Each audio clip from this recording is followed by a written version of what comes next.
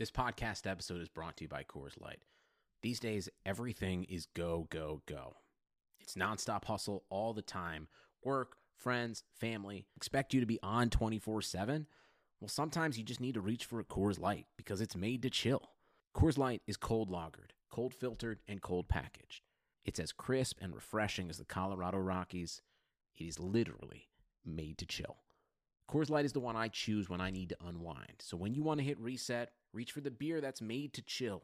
Get Coors Light in the new look delivered straight to your door with Drizzly or Instacart. Celebrate responsibly. Coors Brewing Company, Golden, Colorado. Yo, this is Flip Gordon. You're listening to the Top Rope Nation podcast. This should be played at high volume, preferably in a residential area. Ladies and gentlemen, it is showtime! Oh, no. Oh, yeah! I finished these fights.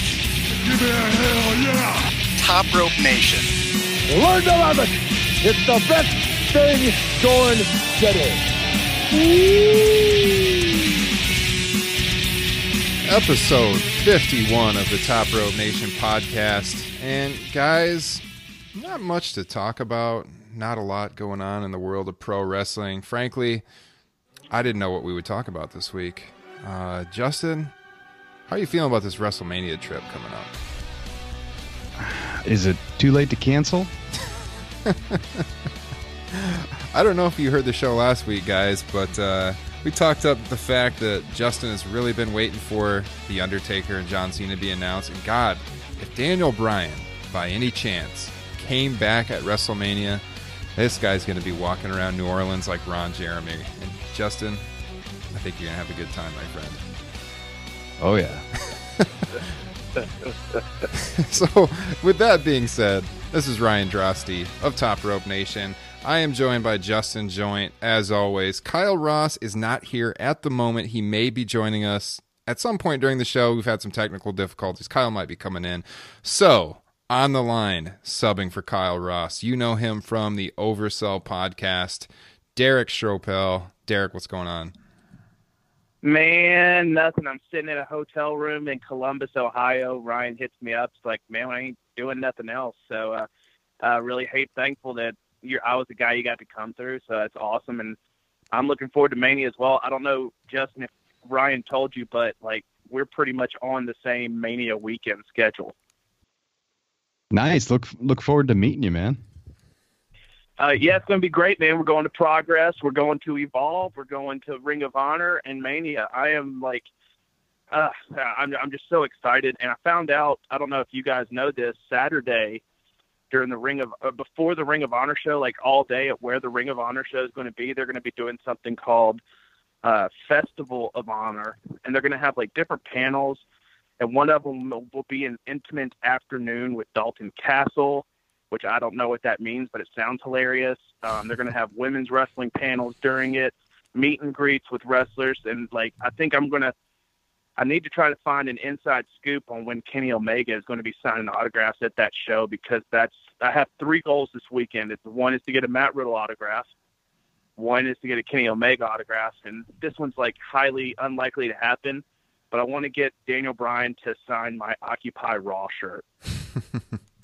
You know, I'm not sure I'll be able to get Justin back to Iowa if we add meeting Kenny Omega to his itinerary. So we might have to just forget you said that.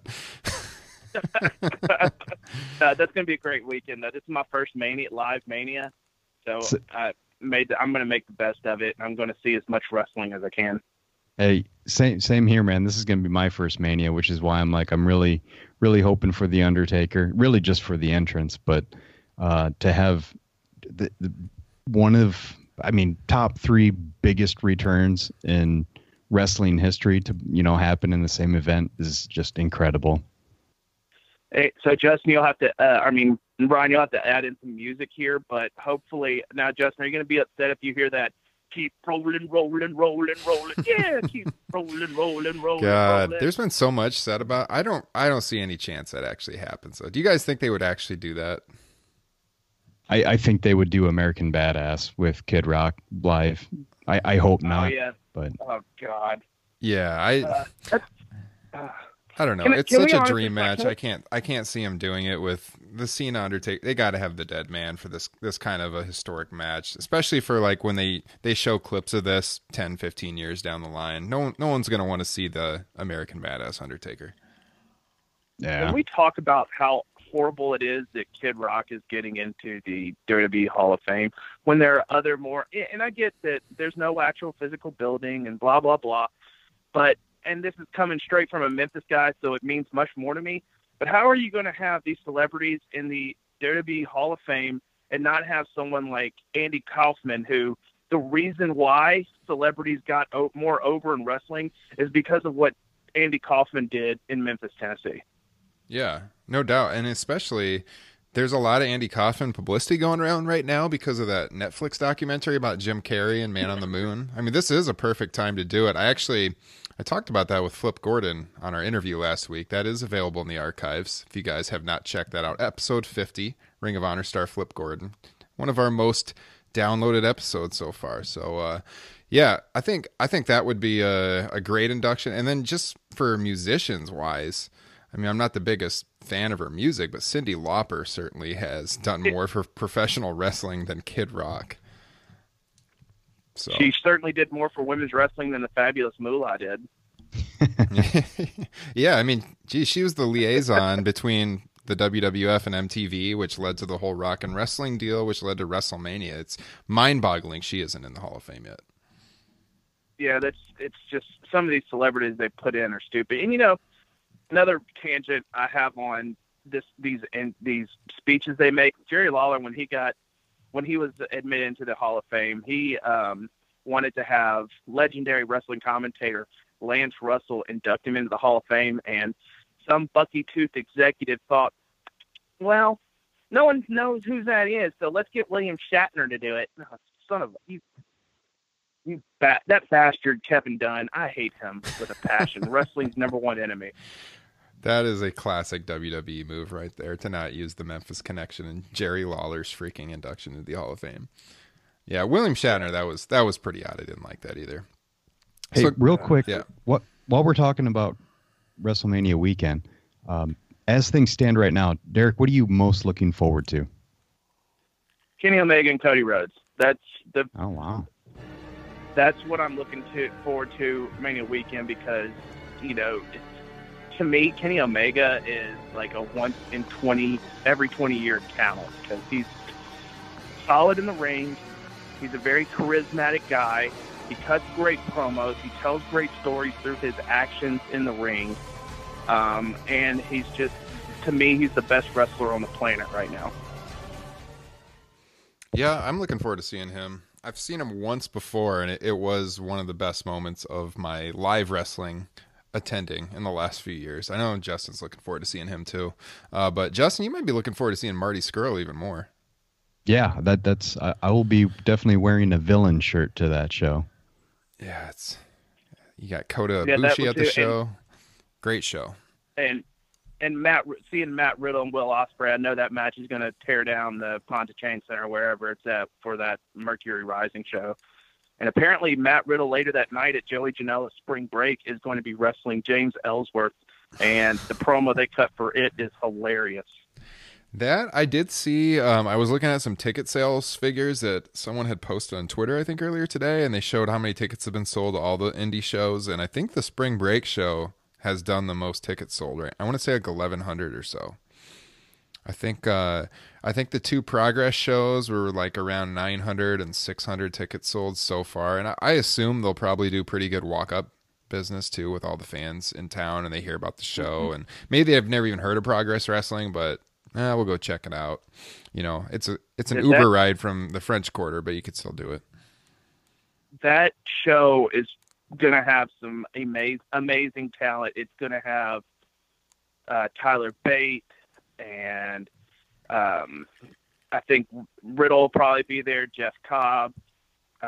So much great independent talent is going to be wrestling that show. That's I think Mania, the way I thought of it the other day, Mania is the NWO, and all the independent shows are like the cruiserweights, and that's what got me excited for that weekend.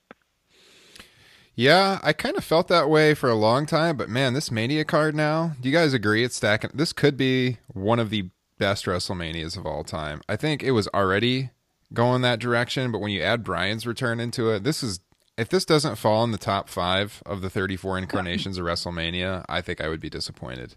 Justin, I know you feel pretty strongly about that.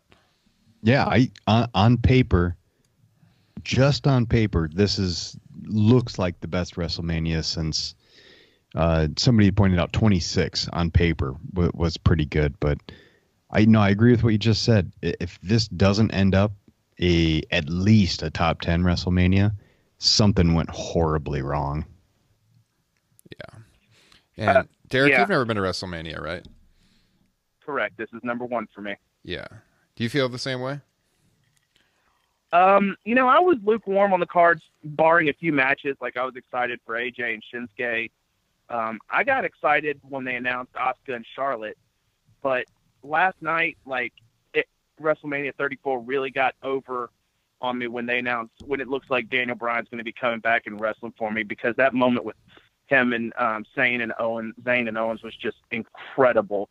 And it started hitting those kicks. The crowd was into it, and it was almost Stone Cold Steve Austin pre-invasion pop that he got when he started going on the attack.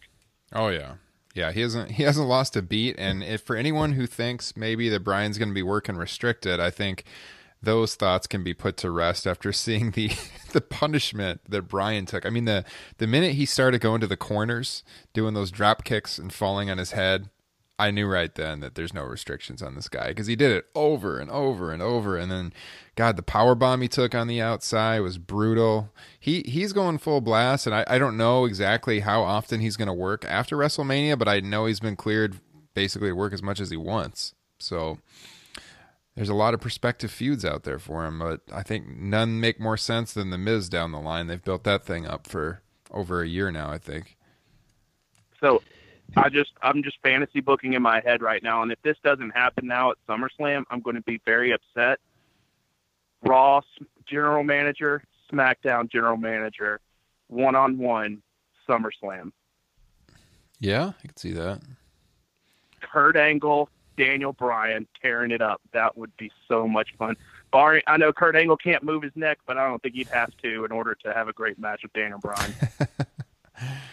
Yeah, there's so many juicy matchups out there you can think of. Like, I remember when Nakamura jumped, they immediately brought up the fact that everyone would have loved to have seen Bryan Nakamura, and Bryan was recently retired, couldn't happen anymore. But man, we can actually get that match now. How can you not be freaking excited, Justin?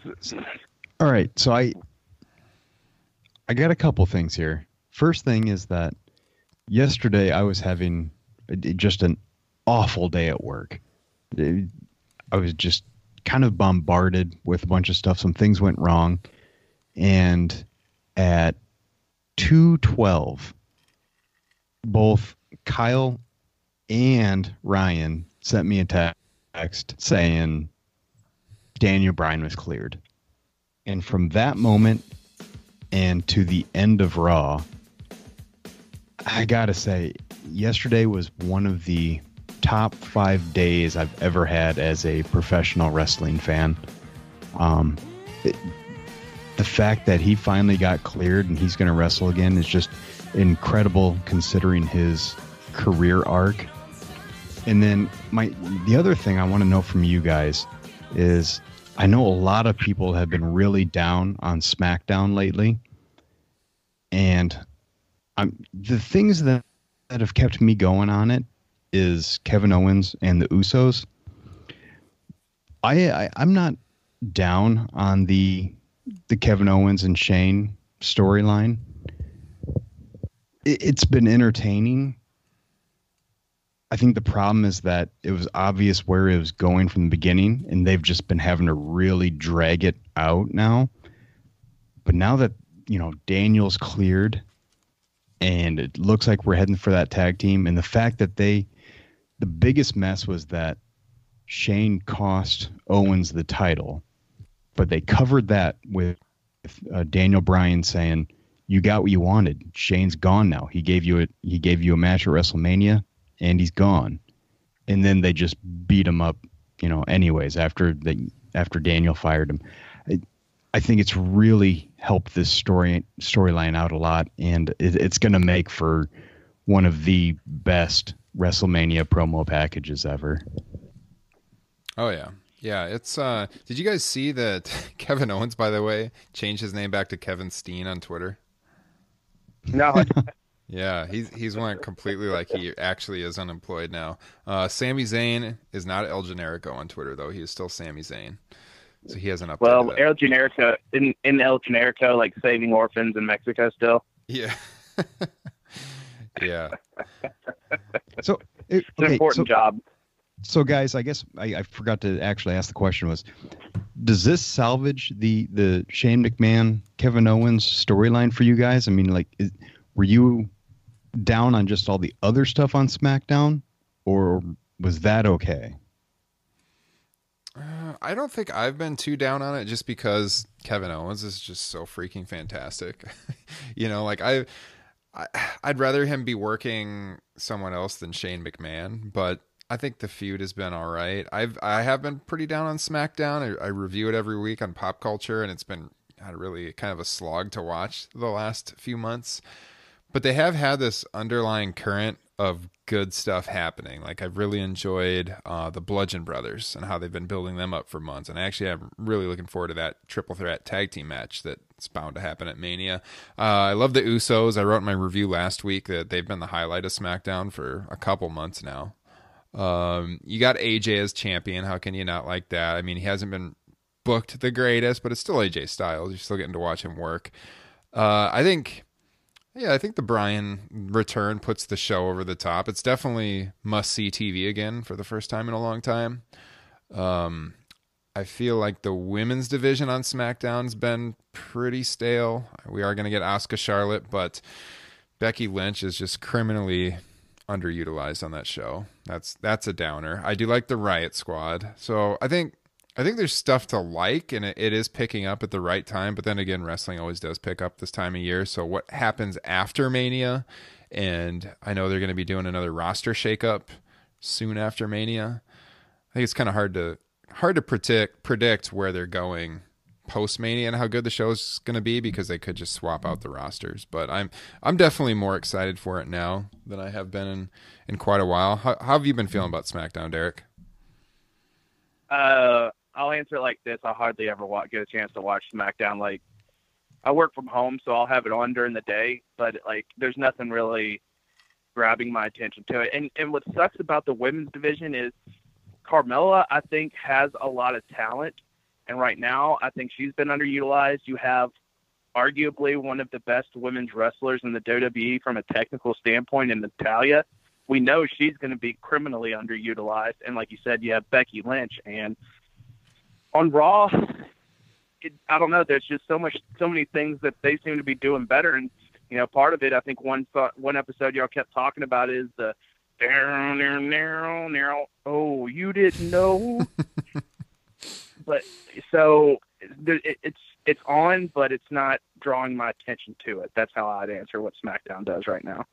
Yeah, I think there's one thing about SmackDown that makes you tune out, though, and anyone that follows you on Twitter, Derek, knows what it is, and that is one Randall Orton. Fuck Randy Orton, man. And how long has he been in the WWE now? Since what? 2004 or 5, something like that. I wanted to say like 03, maybe even late 02. I can't remember when he debuted. Sometime in 03, probably. He had that injury right away. And so now he's just finally a Grand Slam champion after 16 years, when it took Miz a little bit more than half that. Him winning the U.S. title to me makes absolutely no sense, and I hate it for Bobby Roode, who is over and can be a good wrestler, but then again, you have someone making the decisions that can't even take the criticism, because these people will tweet at him, and the way he talks to the fans trying to critique his product is stupid to me. And yeah, fuck Randy Orton. Randy Orton basically. is one of the world's worst Twitter users, that's for sure. But you're preaching to the choir here, because we once did a show titled "The People versus Randy Orton." So Justin and I are on the same page there. I'm wondering what Bob Orton did so well for Vince that his son basically has a job with the company as long as he's had it, because could you imagine like Randy Orton trying to work a match in Evolve or go over to PWG or something like that? No, you can't, because he's homegrown WWE talent, and he wouldn't be able to work with guys that, are going to do more acrobatic or harder, stiffer styles of wrestling, like in New Japan. You can, just like Ziggler. If Ziggler gets done with the WWE, you're not going to see him just move through the indies, because he doesn't know how to work that independent style. Yeah, I think the thing with Orton is like he's a good, solid WWE style wrestler. He's just like he's really good. I don't understand. He is a very good wrestler, but he doesn't have a style that's particularly memorable. Like he has good matches, but he doesn't do anything that like blows you away. He always has good, solid matches, like your solid 3-star match, but he doesn't do anything that makes you want to rewatch his work. And he does look like the typical Vince McMahon star. Yeah, like he's a good-looking guy. Mm-hmm. He's got a great body. I don't know. He's if you were to sculpt a person that Vince would imagine to be a top wrestling star, it would be Randy Orton. Or the original Chris Masters when he first debuted. That's Vince's ultimate wet dream right there. Yeah, Justin. I mean, his best moments have been other guys doing great things to set up the RKO. You think Evan Bourne with that shooting star RKO, mm-hmm. and Seth Rollins with the one at WrestleMania 31. I mean, I'm right there with you. I think he's talented. I just find him to be boring and probably not a good person. Yeah, he's just very routine. And actually, I heard Seth wasn't trying to like say that, but I heard an interview he did one time where he was talking about that spot with the RKO where he goes to the curb stomp. Didn't he go for the curb stomp and then he gets like thrown up in the air and the RKO? And he was talking about that and how he was trying to convince Randy to do it. And Randy was very hesitant because they had to do it on the first take. You know what I mean? Like it could have gone really bad.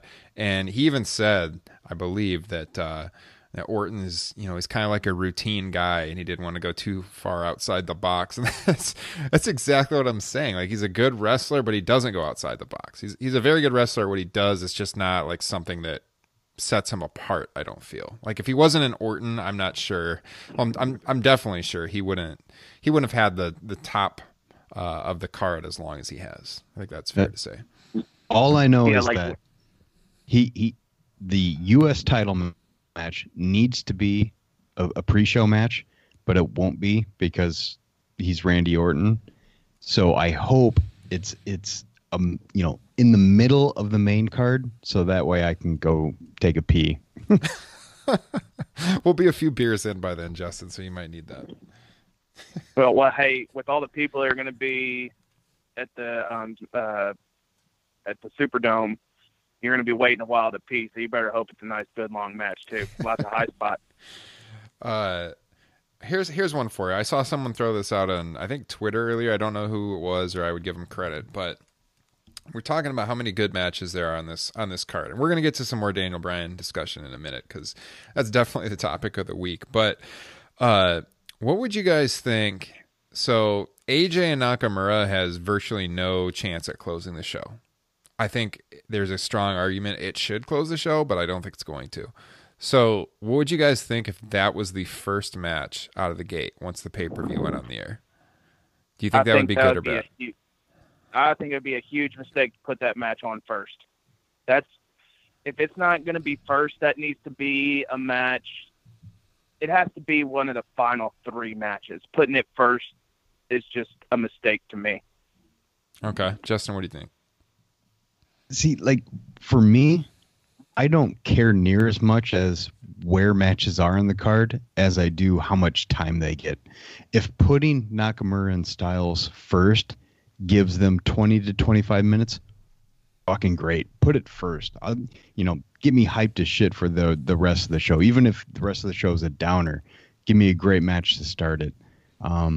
My concern is with the way Mania's been going is these times build up and it eats away at certain matches. And I'm afraid that match, the time they would give to that match is going to be eaten away by crap like, Triple H's matches, which should almost always be 10 to 15 minutes and always go 30. I'd be down. I'm all right. Yeah, I guess the person's argument was that this card is so deep, it's going to be such a long show. I think the last several Manias have gone long past the time they were supposed to end, and they go like 4+ hours. And they're making the argument that the crowd's going to be really hot out of the gate, and if the match isn't going to go on last, you could really get the fans into it in the first match. Whereas if they're 3-4 matches from the top, the crowd might be a little bit burned out, maybe not into it as much. And they were trying to make the argument that the first match could make it more memorable.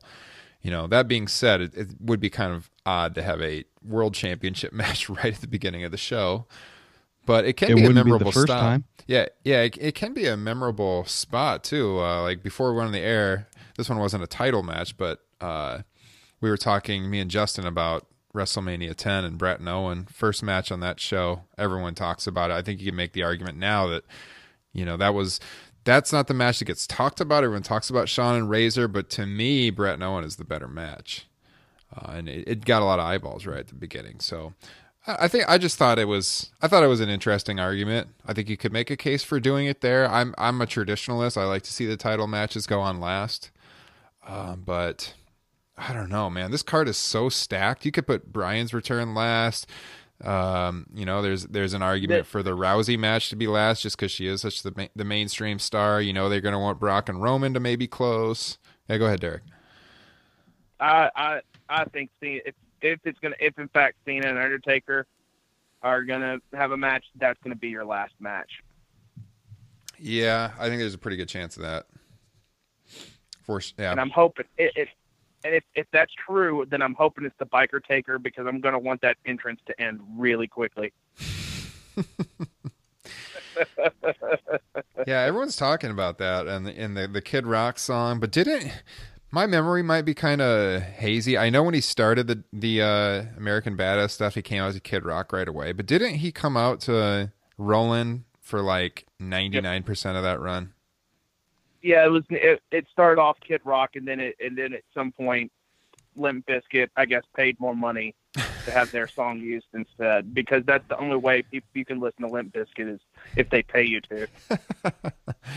Yeah, God, two bands I don't listen to very much. I think I would pick Limp Bizkit over Kid Rock, though, if I was forced to choose.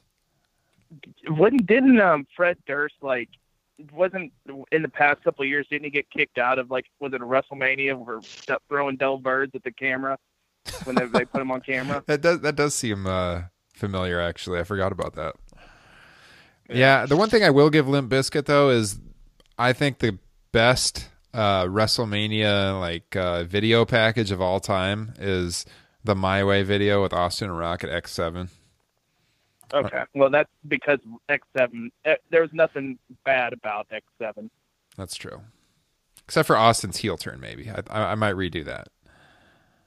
Well, that was standing. Up until that point, there's nothing wrong with WrestleMania. Yeah. 17. Yeah. God, we could do a whole show on WrestleMania Retro, our favorite Mania matches and favorite Manias of all time, but we got to get back to this Daniel Bryan return, guys. That's what everyone wants to hear us talk about. And I don't think we spent near enough time on it. Justin talking about how happy he was at work. He's walking around feeling like he's walking on sunshine. He's hearing it in his headphones. And Kyle and I are texting back and forth. There was a really funny interaction that we had on our text thread on our phones. Justin was just completely losing his shit as Bryan had been cleared. Justin, have you ever seen Bryan wrestle live, by the way? Yeah, in Cedar Falls. That's right. Yeah, he was at that show.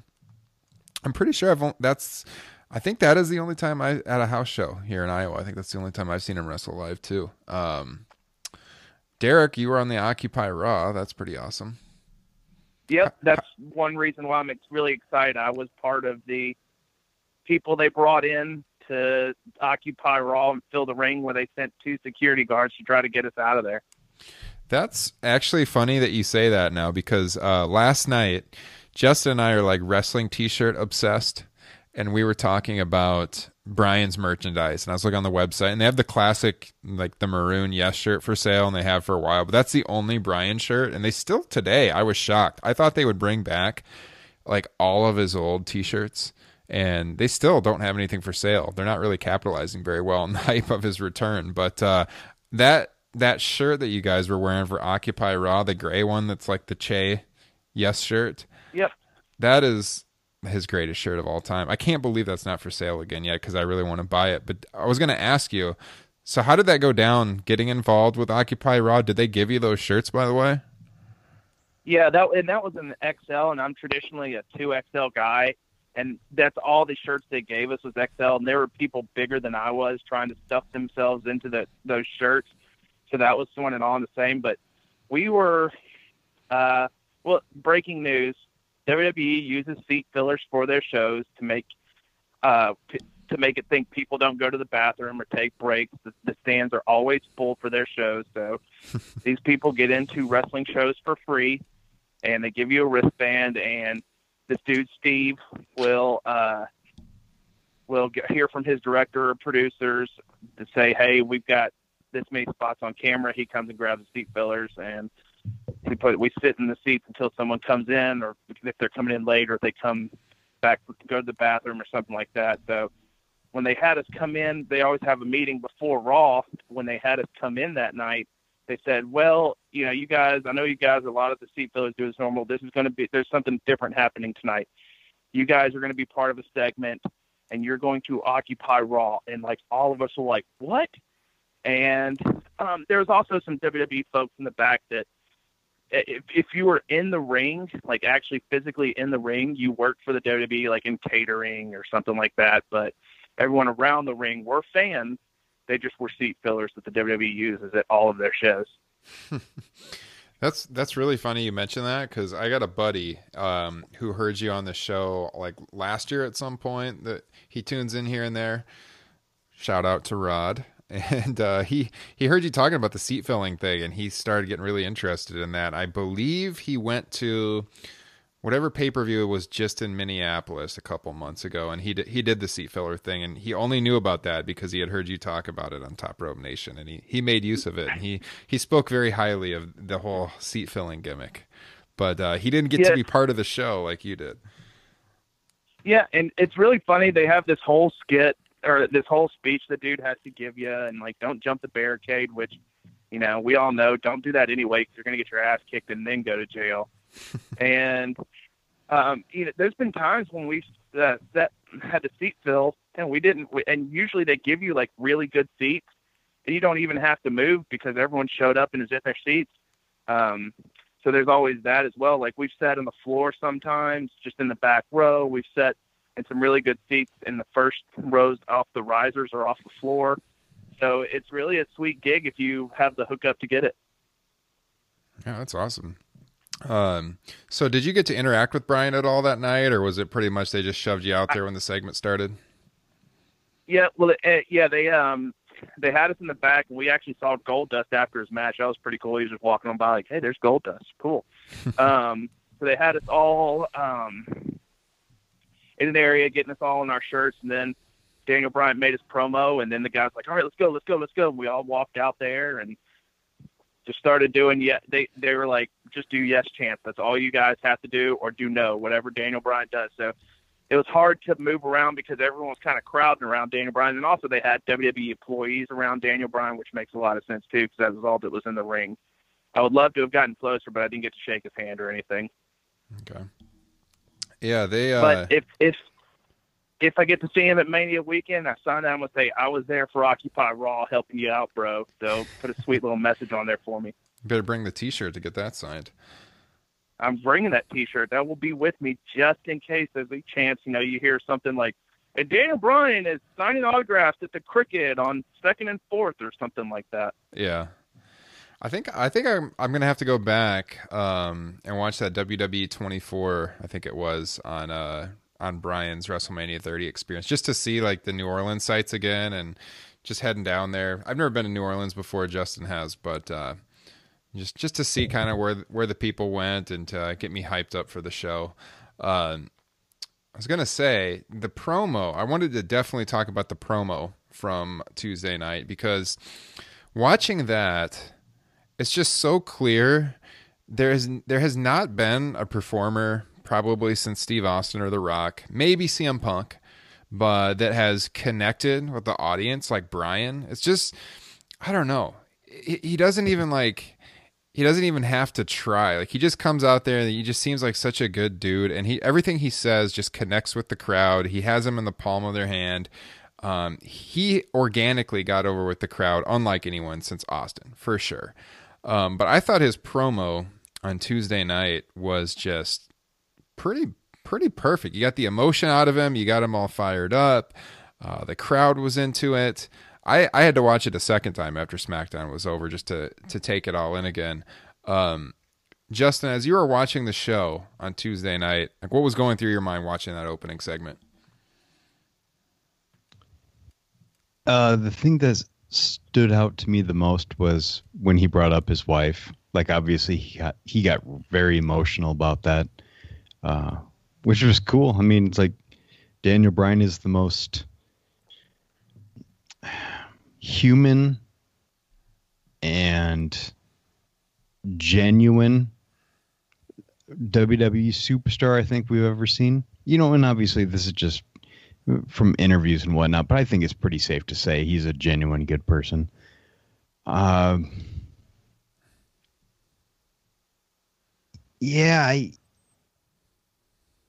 I was just in awe of it, man. It's like where he's come with his promos is just incredible, and where it ended up, and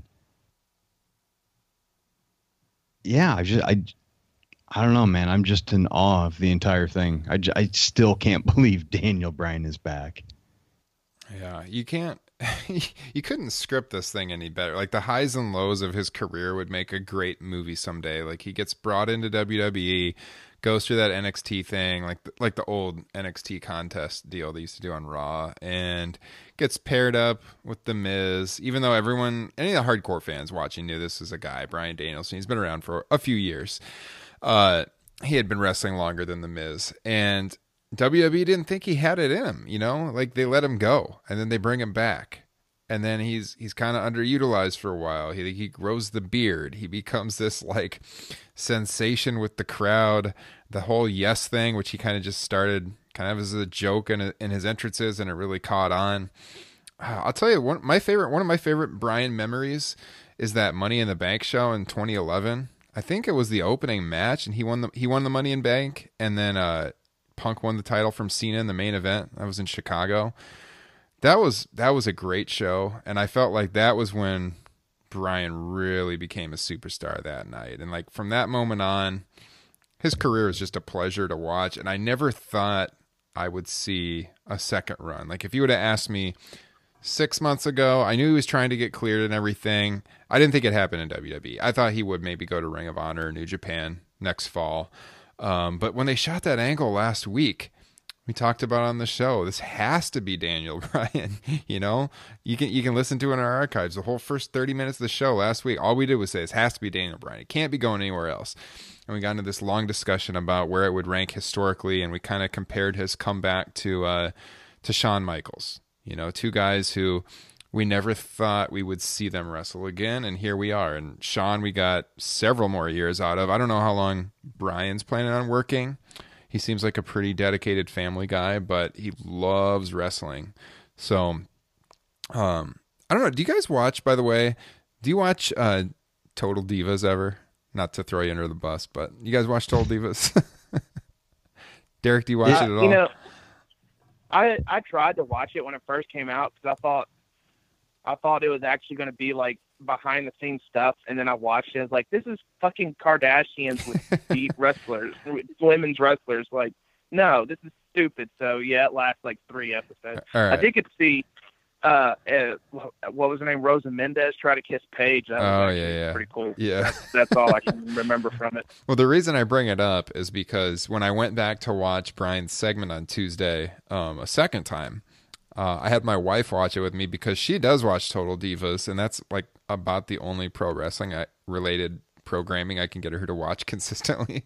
So she's actually very familiar with Bryan just because he's on there in the Total Bella show and stuff.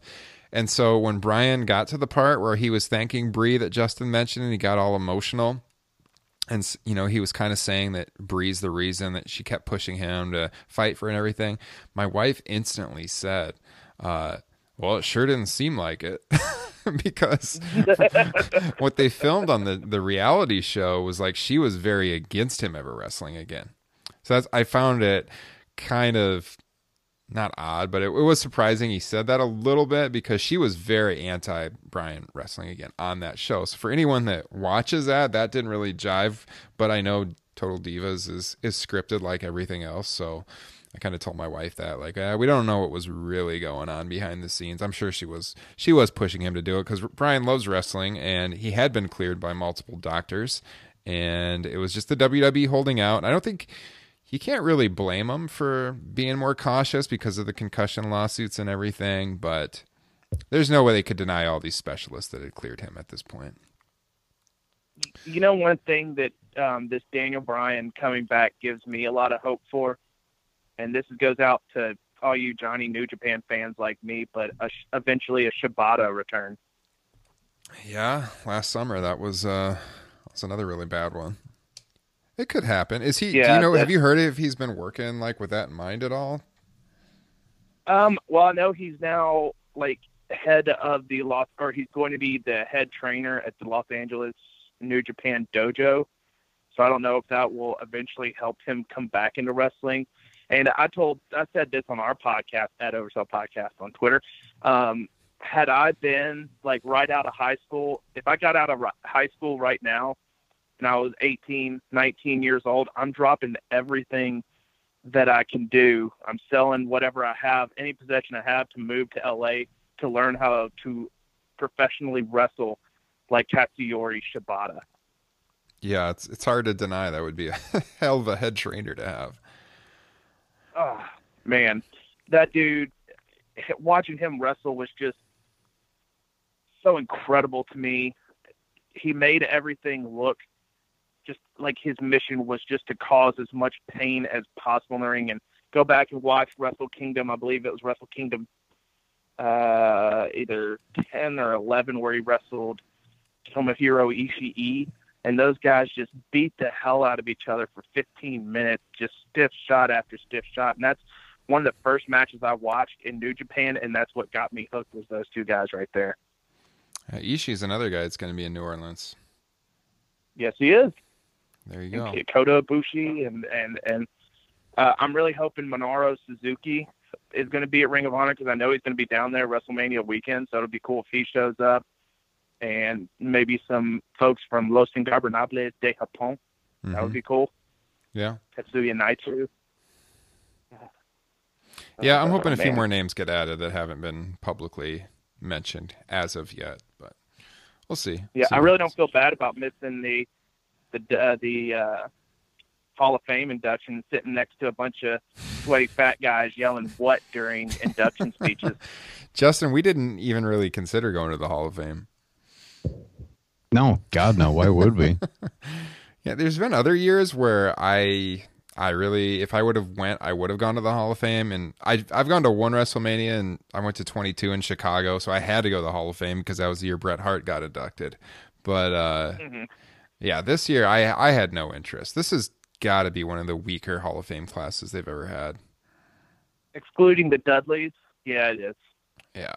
It is not that appealing. Yeah. I could care less. Plus, I don't really like how they do it. Like you alluded to that a second ago, Derek, with the fans chanting and stuff. You know, back when I went, it was when they still had it in the theater setting. So Mania was at the Allstate Arena that year, but so I think that seats around 16,000, 17,000. That was actually the last Mania in a basketball arena before they went all stadiums. And the Hall of Fame was at the Rosemont Theater, which maybe seats 1,500 people, 2,000 at tops. So it was really hard to get a ticket. I think I had to go on StubHub to get a ticket for that show. I think I paid a lot of money, 2 or 3 times what the ticket cost to get into the show. But back then they actually had on the ticket like to dress up and everything, and the fans were expected to wear like slacks and a dress shirt, and some still came in t-shirts. Hell yeah, that's just sweaty fat guy. Oh, damn, you can't tell me what to wear, man. Go screw yourself. It was so much better that I wish they'd go back there. I know they make a lot of money on the tickets, but I just hate the arena setting for something like that. And all the doofuses yelling out during the speeches. And to be honest, if it were me, fans don't even need to be there. Just put it on television for us to watch. I know they want to sell tickets, but there's really no reason, especially because, the only people that are going to show up are smart alecks that are just going to do whatever they can to take over the show. And, I don't want Bubba Ray and Devon to be interrupted by what chants anytime they start talking. And then you always have the wrestlers that go off on these long tangents. And if I were there, I'd be like, would you please stop talking? Like, if I would have been there for Michael P.S. Hayes when he was inducted, I would have gotten extremely bored because I'm like, dude, you're talking too much, and I'm sick of you and that and Garvin or whoever it was with them trying to get up there and still shake their hips and move like they're 22 and breathing like they're 846. Yeah, it has lost its luster a lot in recent years. So yeah, and it's like I just don't get some of these inductions. Like, are you really inducting Jeff Jarrett? Is he really like a worthy enough to get into the Pro Wrestling Hall of Fame? What has Jeff Jarrett done in his career? Because they're not going to acknowledge they're not going to acknowledge anything he did while he wasn't a part of WWE. So he was involved in a feud, beating up a woman, or what that invokes a Hall of Fame career. And this is coming from a guy that grew up watching Jeff Jarrett wrestle in Memphis. I just don't think he's really worthy to be called one of the greatest professional wrestlers of all time. No, it's basically just the Vince McMahon list and whoever they feel like putting in. I think it would be a lot more interesting if they actually had, a real committee and they had people have some requirement to get voted in. But it's pretty questionable every year, and yeah, it's just not that interesting anymore. So yeah, we'll see. We'll see. What would get me pumped for a Hall of Fame? I want like Vince McMahon finally to say one day, like, here's someone we need to put in, Raven. Like, I want to see, like, or it's time Scott Steiner joined the WWE Hall of Fame. Pretty soon they're going to get down to some of those guys. Like, they're going to run out of names to put in. Is Luger in the Hall of Fame? I don't believe so. I don't like, how are you going to put... How the hell are you going to put in Jeff Jarrett before you put in someone like Lex Luger, who had an actual, I would say more of a Hall of Fame career than someone like Jeff Jarrett did? That just doesn't make sense. Oh, I can't stand either one of those guys, but Jeff Jarrett is a way better wrestler than Lex Luger ever was. I do think Luger is a bigger star, though. Yeah, that's my point exactly. Luger was way more over than Jeff Jarrett ever was. Yeah, I do think I agree that Jarrett's a far better worker than Luger. I think Luger's his high points were just a lot higher with the NWO and him beating Hogan on Nitro, and he had that feud with Flair in the 80s. Who's a Horseman. I think it depends on how you look at it. Do you look at it as star power? Do you look at it as talent? Yeah, I completely agree. I just don't think Jarrett was a big enough star to be considered a Hall of Famer. Like, that would be just like putting Mike Glennon in the NFL Hall of Fame at some point. Oh man, he's long out of Chicago now, thank God. Yeah, that was just the first name that popped in my head, but that's the equivalent for me. Yeah, they do have headliners out there that the year they put in The Rock's going to be really big. They got The Undertaker obviously to put in still. So they got some big headliners. I just think filling out the rest of the Hall of Fame is going to start getting kind of thin because honestly some of the classes they've done have been huge. They could have had smaller induction classes, but they went through a lot of names early on. So and you still also have people out there like Chris Jericho. You know he's eventually going to be a pro Hall of Fame.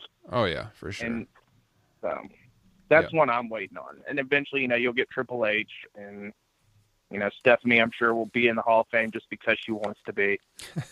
Especially after this Ronda feud makes her an international superstar. Yeah, I don't like the reasoning behind it, but I hope the big moment is Ronda finally getting her hands on her and just beating the hell out of her for 5 minutes. I'm fine with it just because, I mean, it's not obviously who I want to see Ronda Rousey work the most, but they want to do it, and we'll get it out of the way, and Ronda's going to be around for a long time, so I think we'll get a lot of good matches from her down the road. But yeah, I agree. Yeah. So I don't know if that one's going to go on last or not at Mania. There's an argument to be made.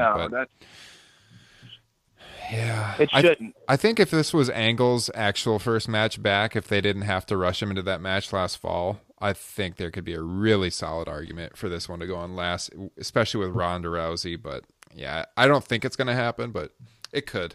It could. So with Bryan back, and after he gets this out of the way, kind of along the same lines, he gets this Shane McMahon deal out of the way, and he's back full time, I would expect. We talked about The Miz earlier. Justin, tell me when you want to see Daniel Bryan and The Miz finally have this match they've been building up for so many months. So here's the dilemma I'm having as far as fantasy booking is going. Such a dilemma for a pro wrestling fan to have. So the dream matches. He's on SmackDown now. I think we need to see Daniel Bryan versus both AJ Styles and Nakamura. Yeah. I agree. Those are great matches. But the match, even if it's not like a technical dream match, is Miz. And the way they could build that match with everything that has transpired between talking smack and the Miz stealing all of Daniel Bryan's moves, the moment at Raw 25, I mean, the biggest match WWE can have is Daniel Bryan versus the Miz, and that's a WrestleMania match. I mean, that is a WWE Championship WrestleMania match. The problem is that since all the injuries that completely altered WrestleMania 32, they just pulled the trigger on matches right away. We got the Shield triple threat at a Battleground pay-per-view. We got both Roman Reigns and John Cena and Lesnar and Braun Strowman at I don't even know what the fuck was that pay-per-view. Was that Great Balls of Fire?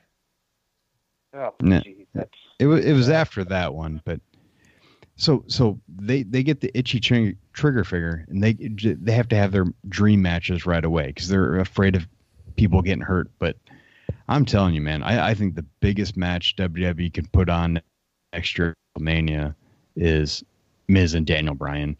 But that would require, I think, for one, Daniel Bryan would have to go to Raw because Miz needs to break Pedro Morales' Intercontinental title. I'm serious. It sounds like a joke, but obviously that's something that WWE does. They love this kind of history-breaking moments. Yeah.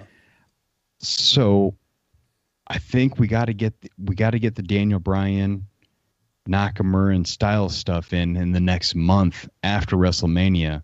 Have the superstar shakeup, and then start the build.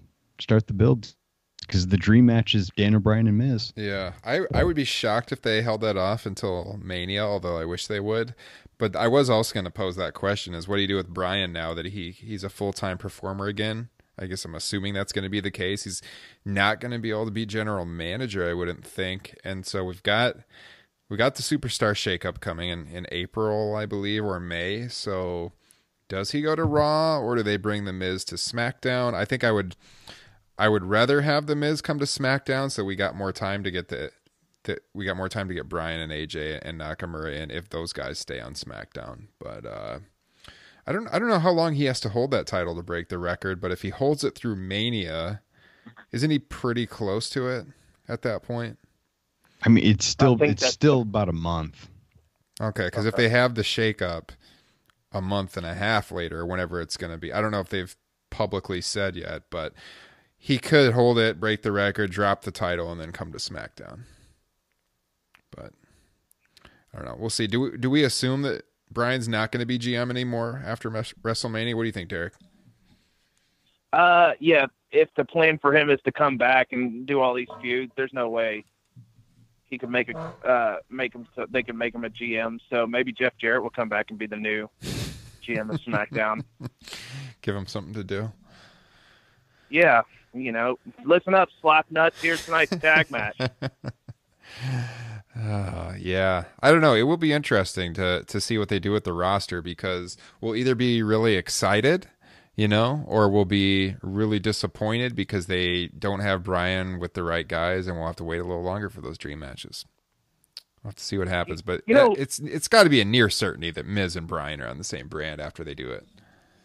It'd be an interesting way to work things out through next WrestleMania. So Daniel Bryan and Miz end up wrestling. Daniel Bryan takes the IC title away from the Miz after Pedro's record. Now, we know the WWE loves records. What if somehow or another Chris Jericho comes back, wins the IC title from Daniel Bryan, then Miz breaks the record wins for the IC belt by beating Jericho at WrestleMania next year? Yeah, that's another possibility. Who it holds the record for most Intercontinental title wins, or has won the title the most. So the Miz would set that record under that scenario? Yep, Miz would take the title and the record from Jericho all in one fell swoop. Okay. Well, I do think Jericho's going to be back by the summer. I think his tour winds up by then, I want to say. I hope so. I miss Jericho. Yeah. I liked his interaction he had with Elias, and I think that hopefully that's going to turn into something if he does do some sort of big time return. Yeah. Yep. Trying to look up his tour dates right now, actually, to see when that, because I think he's in the U.S. now, and then I think he goes to Europe for a little while. Well, it looks like he's on tour. No, he's off after April, but then he goes back on tour in mid-July through mid-August. So, I mean, he could come back in April for a little bit, and he could still work SummerSlam. So, yeah, he could be back for the majority of the rest of 2018. We'll have to see how it plays out. There we go. I like it. All right. Well, Derek, I do want to thank you for joining us on short notice, because Kyle's equipment crapped out. He was not a happy man. There was a lot of turmoil before we went on the air, and so you stepped in admirably. We thank you very much for joining us on Top Rope Nation again. Hey, man, all you have to do is ask for that hot tag. I'm going to be in there for you. I wish Kyle was on the show so we could have more discussions about how Bill Goldberg was so overrated in his WCW run. The last time you were on the show, that was the hot topic, I think. So I've been on your show a few times since then, but you haven't been on Top Rope Nation in a while. Well, as always, I really enjoy talking wrestling. I just love getting the chance to talk to wrestling with good fans like you, Justin, Kyle, and I'm really looking forward to it. And I mean this so sincerely. I'm really looking forward to going down to WrestleMania, going to Progress, and maybe having a beer or two with you and watching some wrestling shows with you guys. And I really do mean that. Hell yeah, man. It's going to be a great time. Justin and I talk about it every single day, so we are looking forward to it as well. My cousin's really excited, and he keeps sending me Biker Taker gifts or gifs or whatever you call them. Let's hope not. We can commiserate together if that's the case. Derek, tell the listeners where they can find you. You can follow us at Oversell Podcast, Facebook.com/Oversell Podcast. You can follow me. I'm at Derek, DericKoversell. There you go. Justin, any closing words? No, man. I look forward to meeting Derek in New Orleans and squashing all what chants. I think we can all agree on that. The what chants need to die a quick death. And soon. The what chance, and I think I'm over This Is Awesome by now, too. Yeah, way overused. Thanks a lot, NXT fans down there in Orlando. Thanks, Full Sail. All right, guys. Thanks for tuning in. We'll be back with you next week. I think I can avail this on the show now, but we have it booked for next week. We will have Liam O'Rourke on the show, who wrote the recently released biography on Bryan Pillman. I just got that in the mail, so I'm going to try to read a lot of that this weekend in prep for the show next week. But that book did just win Wrestling Book of the Year in the Wrestling Observer Newsletter Awards. So excited to talk to Liam next week. And if you didn't catch our interview with Flip Gordon again, that's episode 50. You can check that out in the archive. You can find Top Rope Nation on iTunes, Stitcher Radio, Spotify, TuneIn, TopRopeNation.com, and wherever podcasts are found. We will catch you guys next week.